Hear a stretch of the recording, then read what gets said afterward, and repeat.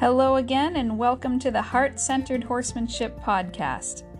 Today we're going to be talking about the importance of rhythm in your riding.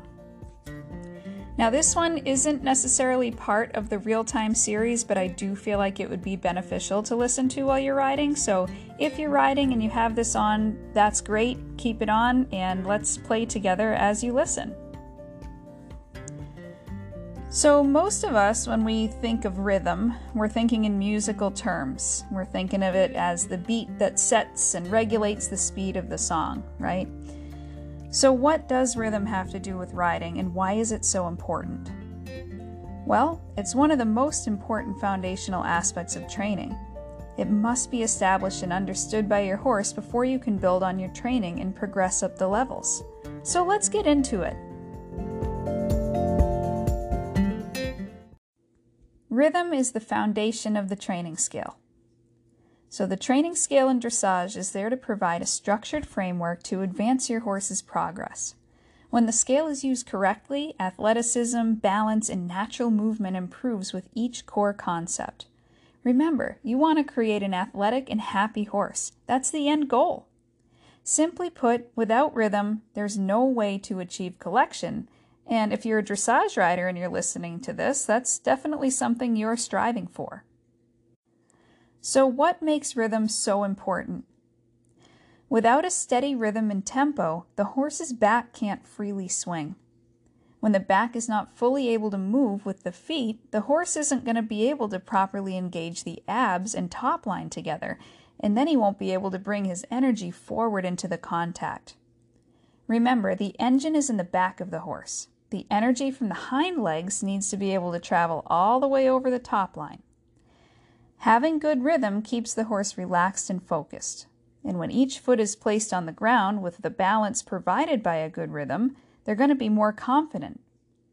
Remember, when the horse is more balanced, we're more balanced.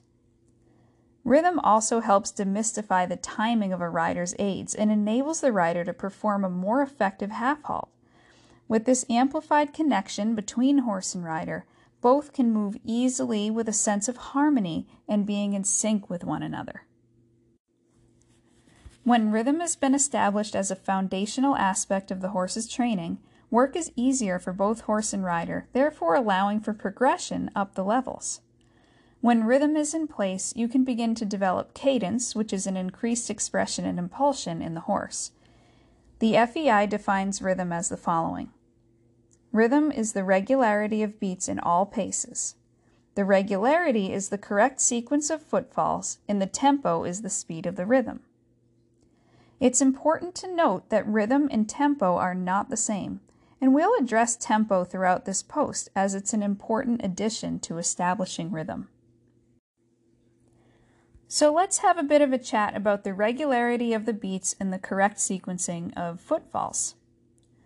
So let's just start by the basics here. We're going to review the beats of each gait. The walk has 4 beats, the trot has 2, the canter has 3, the gallop has 4, and the reinback also is 2-beated. When we start looking at footfalls, the sequence of those footfalls is an important thing to know. In the walk, it goes outside hind, outside 4, inside hind, inside 4. The trot is a diagonal pair, so you get your outside hind and inside 4, followed by a little moment of suspension, and then the next diagonal pair comes down, so inside hind and outside 4. The canter, you're looking for the outside hind striking before a diagonal pair of inside hind and outside 4, then the inside 4 alone makes up the 3rd beat. This is followed by a moment of suspension that's a little more pronounced than the trot before the next stride. A horse cantering on the correct lead always steps off into the canter sequence with the outside hind leg. When not schooling the counter canter, though the beat and tempo of the canter can be correct, the sequence of footfalls are incorrect. When we think about the reinback, it's a diagonal sequence again, where the inside hind and outside front move backwards together, and that's followed by the outside hind and inside front. So that's a lot of information so far. Hopefully you're still with me, and if you're riding, maybe you're playing with these a little bit, Can you really feel those footfalls, and can you feel the rhythm that you currently have established with your horse? It'd be an interesting thing to start thinking about, start feeling. Now from there, we're going to start talking about tempo. All right, so tempo refers to the speed of the rhythm. So if you think of a metronome speeding up, the rhythm doesn't change, it just gets faster. And it can also get slower. So when we start thinking about tempo, we're looking at the gait not being too fast or too slow, and we definitely don't want it to be inconsistent. Inconsistent rhythm can be a bit more challenging to correct than a horse who simply defaults to too slow or too fast. In the working gaits, the tempo should have some energy but not be hurried. The tempo should remain the same throughout each footfall and not increase or decrease in speed during the sequence. For example, in the walk, there should be 4 evenly spaced footfalls and a clear 1, 2, 3, 4, 1, 2, 3, 4, 1, 2, 3, 4 rhythm should be able to be heard and felt. Keep in mind that the walk does not have a moment of suspension, so cadence is not really a term you're going to hear us talking about when we discuss the quality of the walk. Couple things to watch out for in the walk is a broken walk, or also called a lateral walk. So what happens there is you get a little bit of syncopated movement, and you'll hear and you'll feel that off rhythm, and the walk will kind of be a 1, 2, 3, 4, 1, 2, 3, 4, 1, 2, 3, 4, instead of 4 evenly distributed footfalls. This is generally a result of tension over the top line that causes an interruption in the horse's biomechanical functioning. This is because the longissimus dorsi muscles in the horse's back must be able to relax alternately during the sequence of footfalls. And those are big, long muscles across the back. All right, so if there isn't quality relaxation, that sequence is going to get disturbed, and that's what causes a lateral or broken walk. Now in the trot, it's more of a swinging gait where the pairs of diagonal legs move together and a moment of suspension happens between the 2 beats of the trot. As your horse progresses through the training scale, this moment of suspension becomes easily felt and defined. And that definition starts to increase. That's just because of increased balance and strength, which produces a more upward thrust and forward travel. Tempo is very important in the trot for this reason, and this feeling of more suspension is the development of cadence. An irregular or uneven trot is most often caused by balance and impulsion issues. So if it's irregular, then that's referring to the length, and if it's uneven, that's referring to the height of the step in the stride. Now, if that's a new issue for your horse or it's really pronounced, that can indicate lameness, so be sure to have your vet out for a consultation if you think your horse is experiencing pain. All right, so the canter is more of a bounding, springy gait, and it's characterized by its clear moment of suspension between the leading foreleg touching the ground and the outside hind leg restarting the sequence of footfalls.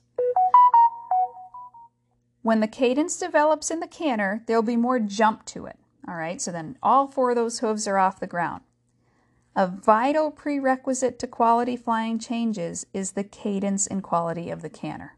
All right, you're not going to have those nice, pretty, clean flying changes if you don't have the foundation of rhythm and tempo here. There's a few common problems with the canter, like a 4-beat canter when the diagonal pair of legs don't plant at the same time, or cross cantering, or also called a disunited canter. And that happens when the pair of legs moving at the same time, instead of the diagonal, they're actually lateral. So a cross canter feels very unbalanced, hence the term disunited. It's not a fun thing to feel at all. Now let's just briefly touch on some main causes for irregular or incorrect rhythm. There's many factors that affect this, including tension, pain, balance issues, or poor fitting tack. Those are all really common causes. Quality of training and riding also plays a huge role in these issues. Generally, if you watch your horse out in the field, they'll have perfect rhythm, or at least very correct rhythm, and problems arise when we add the rider and the dimensions of the riding space, arena, or round pen into the equation. One of the biggest responsibilities we have as a rider is to help the horse maintain relaxation, regulation, and purity in their gaits. Asking for more advanced movements too early can very negatively impact the quality of your rhythm. So in conclusion, I just want to tell you, if you're having trouble establishing and maintaining correct rhythm and tempo with your horse, hop on over to my Facebook page. You can leave a comment here on the podcast. I'd be happy to address your issue. And I guarantee you're not alone with your struggles. If you're interested in setting up a private consultation, feel free to visit my website, heartcenteredhorsemanshipacademy.com. You can contact me through there if you want. And if you want to read this instead of listen to it on a podcast, I do have a blog post relating to the same content that you've just listened to here. All right, so thank you very much for listening, and the next time you hop on your horse, make it your goal to have a safe and harmonious ride. Take care.